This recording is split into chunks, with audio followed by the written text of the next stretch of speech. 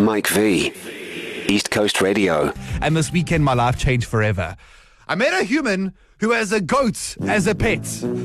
What more is there to say about this? It's incredible. Normally, goats are a kind of farm animal I'd look to avoid.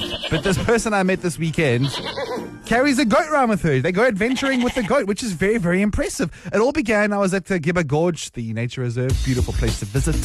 Went for a bit of a stroll, all that good stuff. And the next thing I realized that I saw a goat sort of ambling through the bushes, and I was like, oh, cool, wild goat. I was wrong.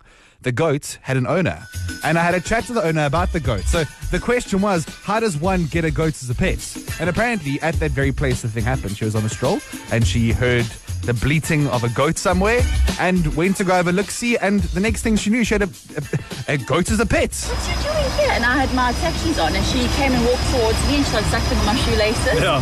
But she was going, as she was walking towards me, and nothing was answering her. So I'm like, shame. So I picked her up, and her little umbilical cord was still, I could feel it with my hand, and then nothing answered her.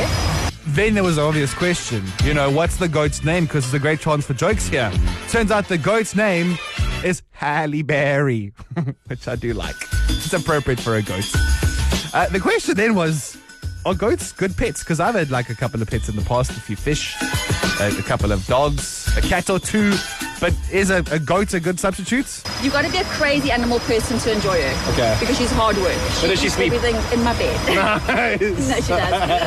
And at some stage, I'm going to have to move to a bigger place or maybe get her friends. So for now, she's just high maintenance. She's so naughty. Shout out to Halle Berry, the goat. I do like it. I'm thinking about potentially broadening my horizons. And one day, when I can move to a place with a garden, I will definitely consider the possibility of a goat as a pet, because it looks so metal.